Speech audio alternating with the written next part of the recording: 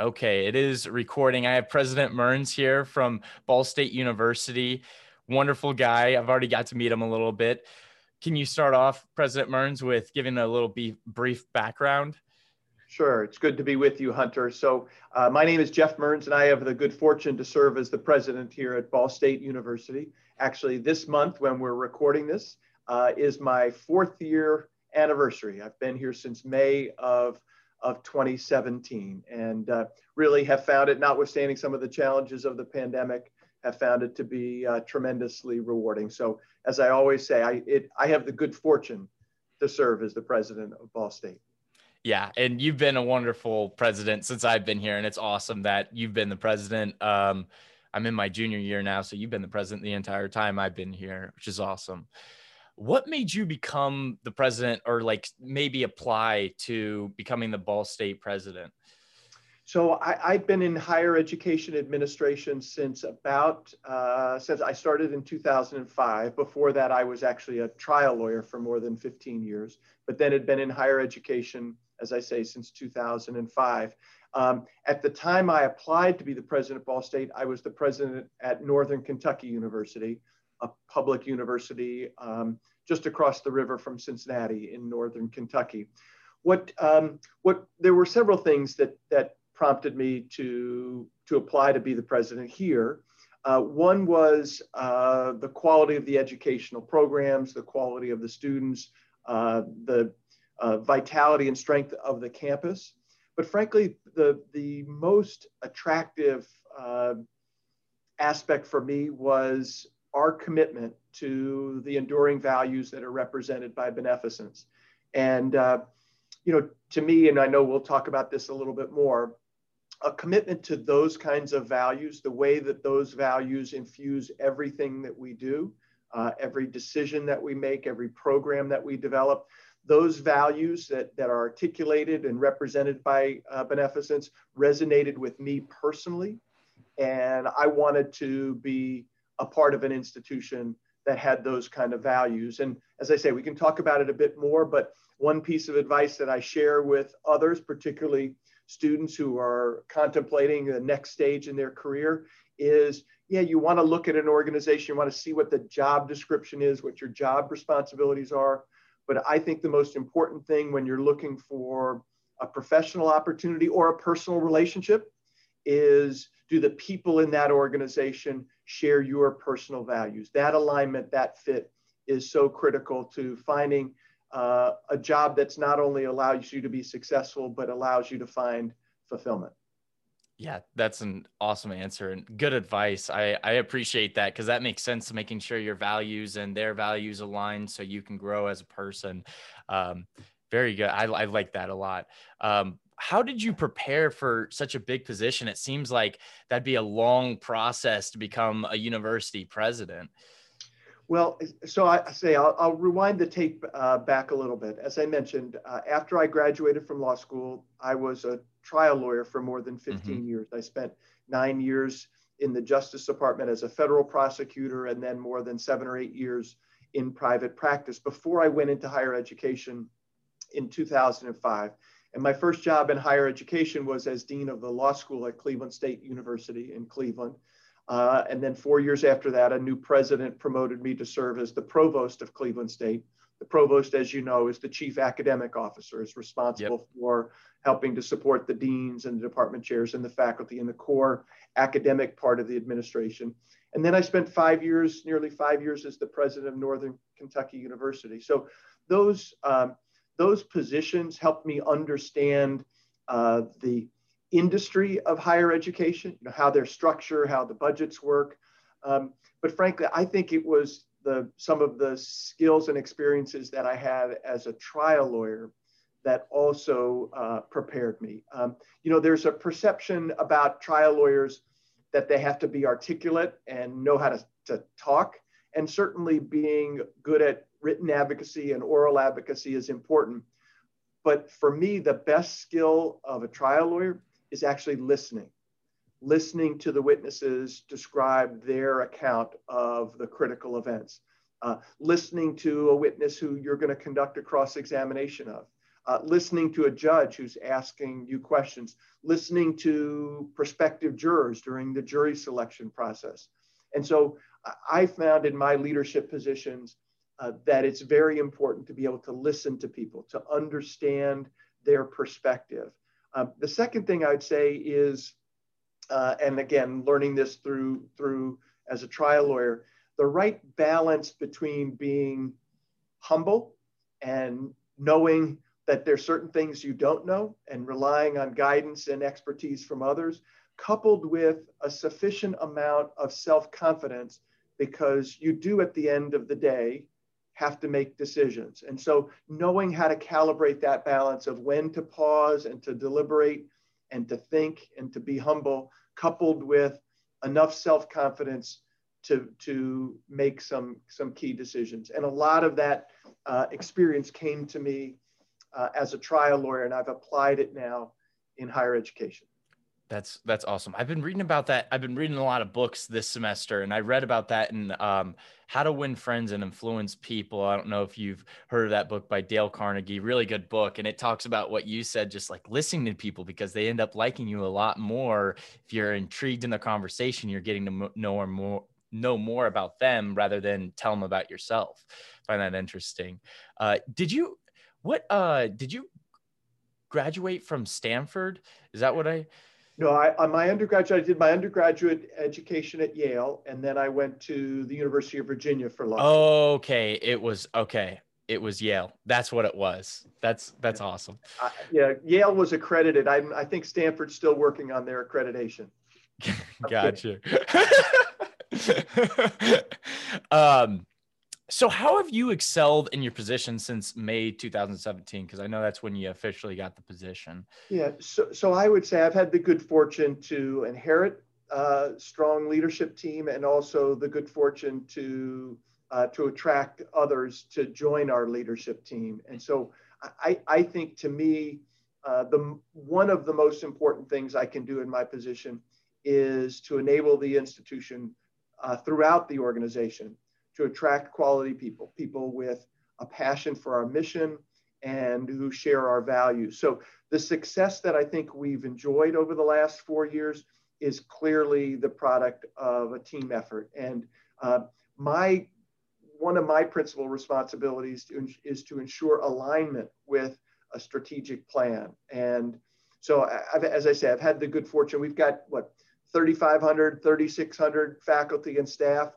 They're the ones day in and day out that are doing the great work out in the classrooms, in the laboratories, out in the community, working with our students, working with our friends and neighbors. As I say, my job is to try to just help support and enable their success.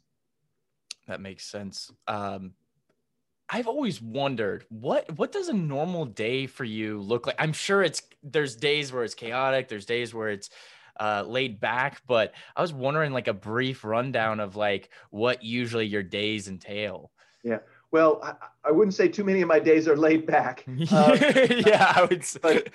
But I do disconnect from time to time. So it's hard to describe a normal day. So for example, yesterday, the day was exclusively internal meetings.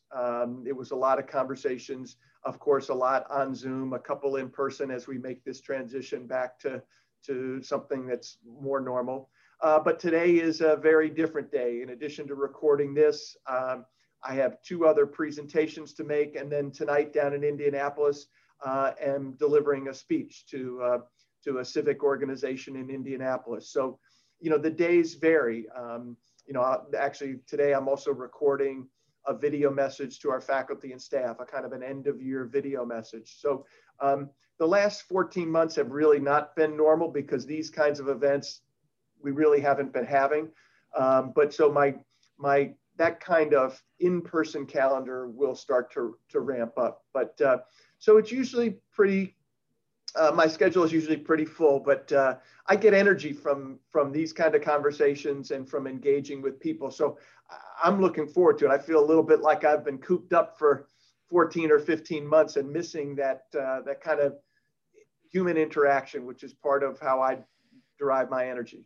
Yeah, I feel like a lot of us too, especially being a college student, like it's finally nice having that hybrid though, where I was able to go to a class and I was like finally able to enjoy the college atmosphere of being in a classroom again. And like I learned better in classroom, so it just worked out having that hybrid.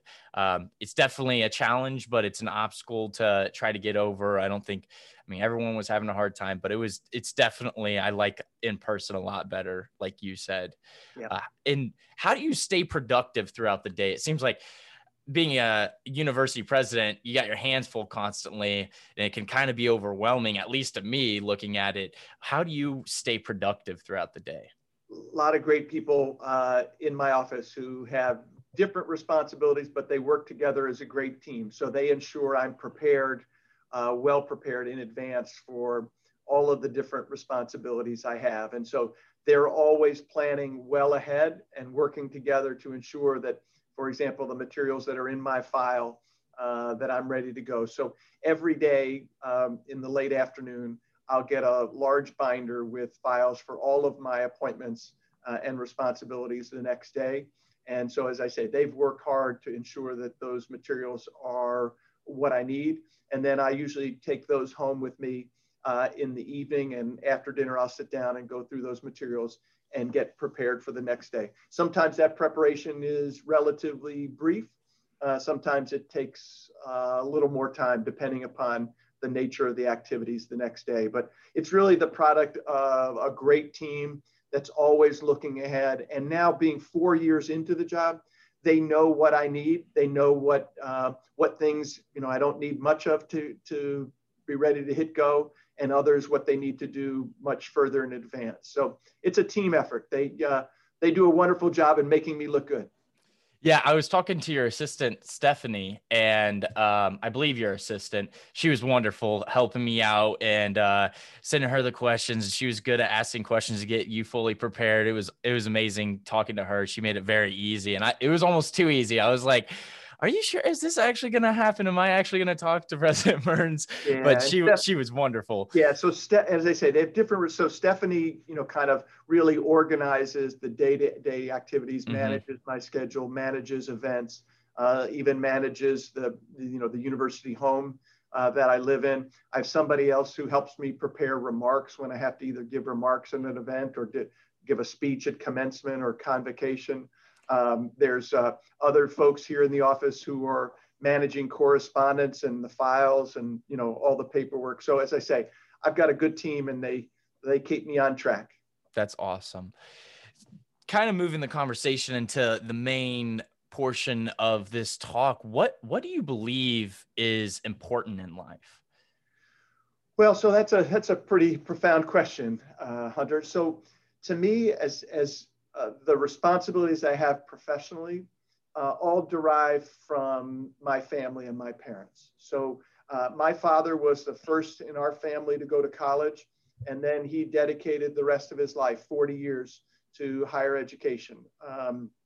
And so um, he instilled in all of us. I'm one of 9 kids, and Oh, he wow. instilled in all of us the value of education and the power of higher education to not only transform that individual student's life, but to fundamentally change the trajectory of their whole family and for generations to come. And I'm the beneficiary of the education he received. So are my 5 children, and I now have one grandson, and he's going to be the beneficiary of that. So they instilled in us, my parents instilled in us, a real appreciation for the power, the transformative power of education. And then also the importance of public service. My mother raised 9 kids. And after she was done raising 9 kids, she actually went into local politics. She was elected to city council for 10 years. She was also then the first woman to be elected mayor of Shaker Heights, Ohio. So she instilled in us the importance of serving others, that intersection between education and public service. And both of them, I would describe, you're familiar with the term servant leadership. That's who they were. They understood that the responsibility that we have in positions of responsibility, it's about enabling the success of other people through your service to them. So that's what's important to me. Both of my parents have passed away, but when throughout my career, my goal was always to make them proud, to honor the gifts that they provided to me by honoring them with my hard work and my service to other people. And now I see it as my responsibility to ensure that I hand off that set of values, that character to my own children. And if I can do that, if I can be the one, if I can be the conduit, if I can be the link between my parents to my children, then I will feel satisfied with what I did with my life. That is awesome. Well, I think you've exceeded being a university president, going to Yale University. There's many things that I think you've done wonderful job. Seriously, as a student at Ball State, like I see when things were getting chaotic and COVID was coming around and arising, and everyone was kind of panicking, like, are we still going to college? What's happening? And then there was like a huge letter that came out. There was videos explaining everything. It just was super simple, and it made at least me and a lot of other students calm down and be like, okay, we got this. It's just going to be online for a little bit. I think you've done a wonderful job, even through the chaotic stuff that have happened. Thank you. Well, and that one of the things that I do understand is in times of uncertainty and anxiety, communicating is important, and communicating the information, and then communicating a sense of, yeah, it's going to be a challenge, but it's going to be all right. Yeah, absolutely. How do you stay positive through tough times? Like when COVID hit, like I feel like there was an overwhelming of negativity, so to say, and a lot of people. How do you stay positive through tough situations? Well, so, again, I knew I had a strong team behind me. Mm-hmm. Also, I'm innately kind of an optimistic person. I have a sense of enthusiasm or passion for what we do. The other thing is, I was a competitive athlete. I was a competitive distance runner all through high school, college, and beyond, and also ran some competitive marathons.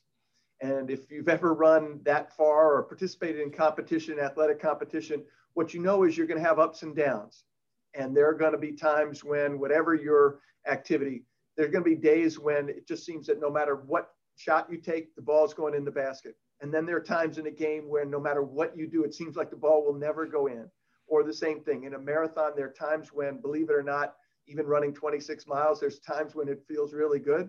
And then, as you probably can imagine, there are times when it feels not so good. Yeah. And what you learn is to not let those highs get you too high and not let those lows get you too low. I learned that also as that same attitude helped you through trials, in litigation trials, in courtrooms. There were days where you had good days and days when you had bad days. And so, when the COVID,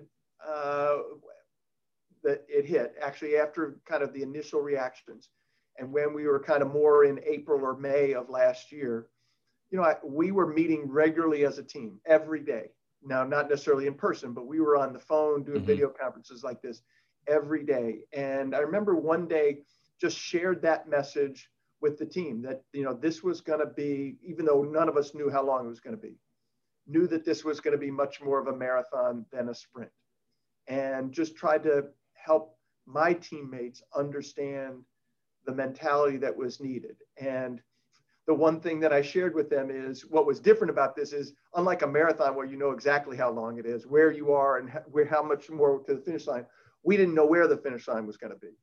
But what I said to them is, while we don't know where the finish line will be, we know we're only going to get there if we keep putting one foot in front of the other. As soon as we stop, we'll never get to the finish line wherever it is. So we rallied each other, we supported each other. I could tell you story after story about the way our team and the way the team all across campus and the way our students rallied. And so what makes me stay positive is just my innate confidence in the strength of the character of the people here at our university. Yeah, I very much like that. I've always been told growing up that you want to surround yourself with people that are like-minded, that are going to be able to help you, that are where you want to be, or are just helping you in life and not bringing you back. So I think that that's exactly what you're describing. Yeah, surround yourself with people who want to go after it, as opposed to people who want to wring their hands and bemoan their fate. There was a time early on when I had a conversation with my wife, and I said, you know what? I didn't really sign up for this. This was early in the pandemic, and my wife is a great partner, and she said, yes, you did. Yes, you did. Anyone can lead in easy times, right? Anyone can steer the boat when the water is calm. Yeah. You said, leaders, and this was true all across our campus. We stepped up as leaders in difficult times, and we did sign up for it. And frankly, as difficult as it's been, I have no regrets. I feel fortunate that I was here to participate in this collective effort. Yeah. Again, it was just amazing job on how everything happened. The precaution to safety, I think it was the right move, and it possibly saved many lives. I mean, we'll never know, but the precautions that you guys took could, in the long run, no one knows, but saved lives, helped people that could have gotten really sick and went through a lot of things. So I think it was a right move at the right time. Yeah, and our students, we developed those protocols, but those were, that's like saying, that if you establish the speed limit on the road, you're responsible for no accidents. No, the person who's responsible is the people who are abiding by. And so it really was a remarkable job by our students who understood the importance of their discipline, their determination. Without our students, we wouldn't have gotten through it the way we did. Which leads me on to the next question. How would you define success? Yeah, so, sometimes people equate success with making lots of money or a fancy title or, notoriety or fame. How many followers do you have on TikTok or whatever the thing that folks your age are still listening to? But as I shared in commencement, to me, and actually it's reflected in our mission statement, we were very intentional. Our mission statement doesn't say that we want our students to have professional success. Our goal for you is to prepare our students to find professional fulfillment. And fulfillment is different than success. Sometimes success can often be fleeting. One day you're making money, the next day you don't. Or one day you've got an impressive title, the next day you don't. But people can find fulfillment without those external trappings, with those things that can be temporary, that can be hollow. You can find fulfillment by serving for 30 years as a kindergarten teacher. You can find fulfillment by serving for 30 years as a firefighter. You can find fulfillment. And so we want, how I define success is enabling the success and the fulfillment of other people. That's why we're here. I knew you would say something like that. I knew just from I had originally this idea came to have you on the podcast was my roommate Trevor. You came to his class and he was in criminal justice. I can't remember the class, but you talked in the class. And I'm like, you know what? It'd be a good idea to try to get President Mearns. And I knew the humble guy you are that's why I asked the question. I knew you were going to give some good advice on that it wasn't, I hear about like people our age, I feel like are always like, it's about try to get more money, try to do this, try to get, a Lamborghini, some crazy cars or something like that. And it's just like, that's such the wrong way. You got to do what you're passionate about. You don't hate your job 9 to 5 and then go home. It's like, I think that exactly how you said it. You should go after what you're passionate and what fulfills you. And fulfillment I find it to be gratifying when I see other people succeed, like at commencement. I mean, even though it was a different kind of commencement ceremony, to know that, more than 2,000 students, probably closer to 3,000 students were achieving the next step in their own personal dream. And for us as members of the faculty, staff, or administration, playing a role in that is incredibly gratifying, rewarding. Absolutely. Which leads me to your question. How did you find your purpose? So and that's another thing I shared is, those that evolves over time, right? Yeah. And as you shared with me earlier before we went on the recording, that your hope is, your next step is to be a firefighter. And that's a wonderful career aspiration in terms of serving and protecting others. But I found, when I graduated from college, I first was an English teacher, high school English teacher for a while, and then went to law school. And so I wanted to be involved in public service. And I knew for me, as working in the United States Department of Justice, that was going to be fulfilling and rewarding. I never thought I would get into higher education. Again, my father was in higher education for 40 years, and I had great respect for what he did and what other professors do, but I really enjoyed being in the courtroom. And it just occurred by happenstance that I was encouraged and invited to apply to be the dean of the law school at Cleveland State. And as I say, it never really occurred to me that would be a pathway that I would go. And I spent some time thinking about it because I loved being a trial lawyer. I loved being in that role and serving others in that respect. I decided to do it, but I thought I was going to do it temporarily. I thought I would do it for 5 or 6 years, that it'd be rewarding. And then I'd go back into practicing law, maybe get back into public service in the Justice Department or something like that.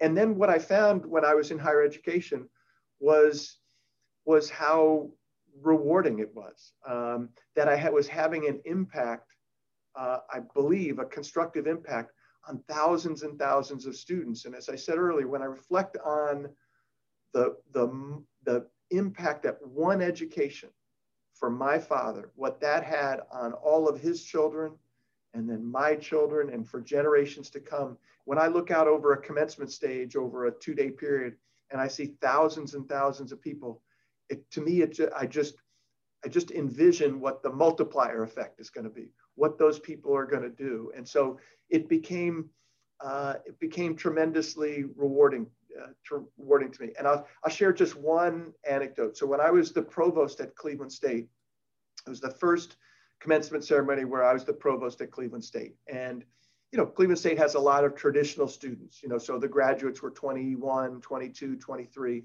But there also was what you would describe as non-traditional students. And I'll never forget, it was my first commencement ceremony as provost, sitting in the front row. They're calling all the names one after the other.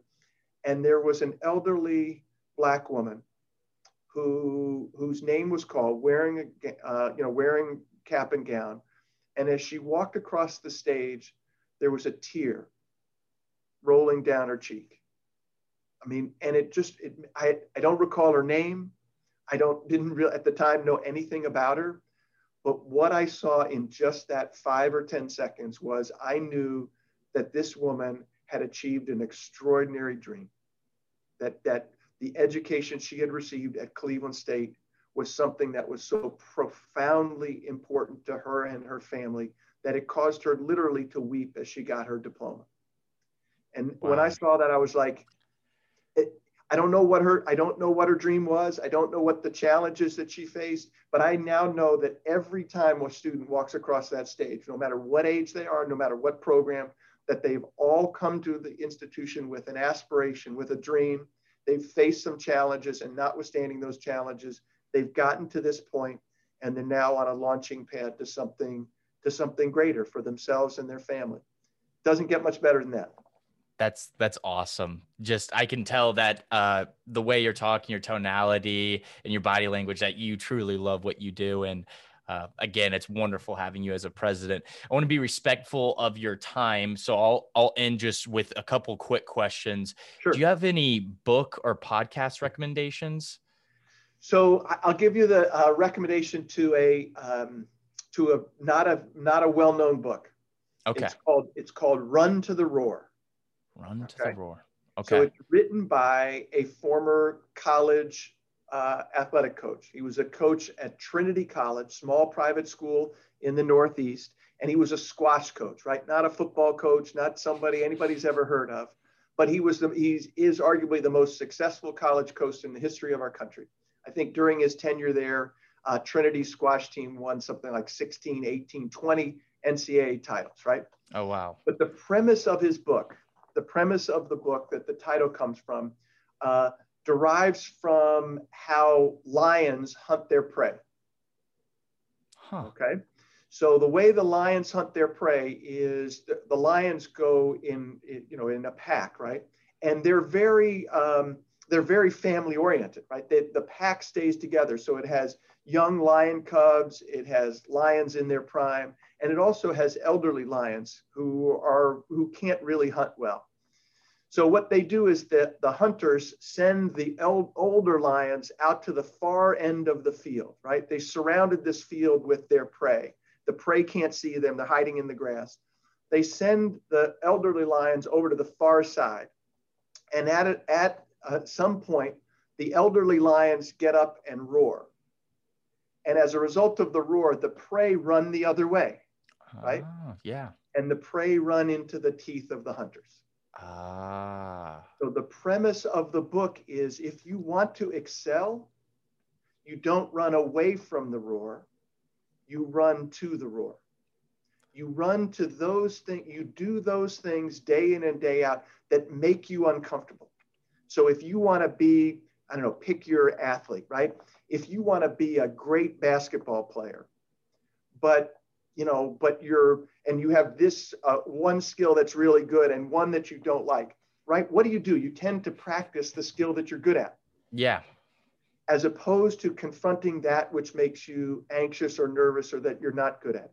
And so his philosophy about life is find those things that make you uncomfortable, that make you anxious, make you afraid, that challenge you, and pursue those. Work on those skills. Run to the roar. Do those things that make you uncomfortable, because that will make you well-rounded. That will enable you to overcome your fears and to be successful. So it's an obscure book. You probably don't need to read it. You now understand the premise. But my father gave me that book many, many years ago. And it's a philosophy I've tried to embrace, doing those things that make me uncomfortable, having the courage to do that which makes you uncomfortable. Yeah, I love that advice. I'm being entrepreneurial. Actually, it's now entrepreneurship and innovation, the major now. Like you're saying, run to the roar. It's kind of daunting and scary running this, trying to figure out a whole business. But like you said, like just running towards what makes you scared and uncomfortable. And I've grown. I mean, like I'm talking to our university president right now. Like, was I a little nervous beforehand? Yes. But like I had this opportunity to get to talk to you, which was just amazing and spectacular. I love your advice on that. And I love hearing it over and over. So I know every day just to get uncomfortable, get out of my comfort zone, do what I love, and try to make the most of today. Absolutely. Do you have any last words of advice before we leave this episode? Well, no, Hunter, I appreciate the opportunity I thank you for the invitation to join you. Yep. I always really enjoy engaging with our students. As I say, I'm looking forward to the time when I can be out walking much more on campus and visiting classes and going to events. So I appreciate the invitation. I wish you good luck. Hope you have a really good summer, and hope we'll be able to get together in person when you get back here in August. Absolutely. Thank you for your time, President Mearns.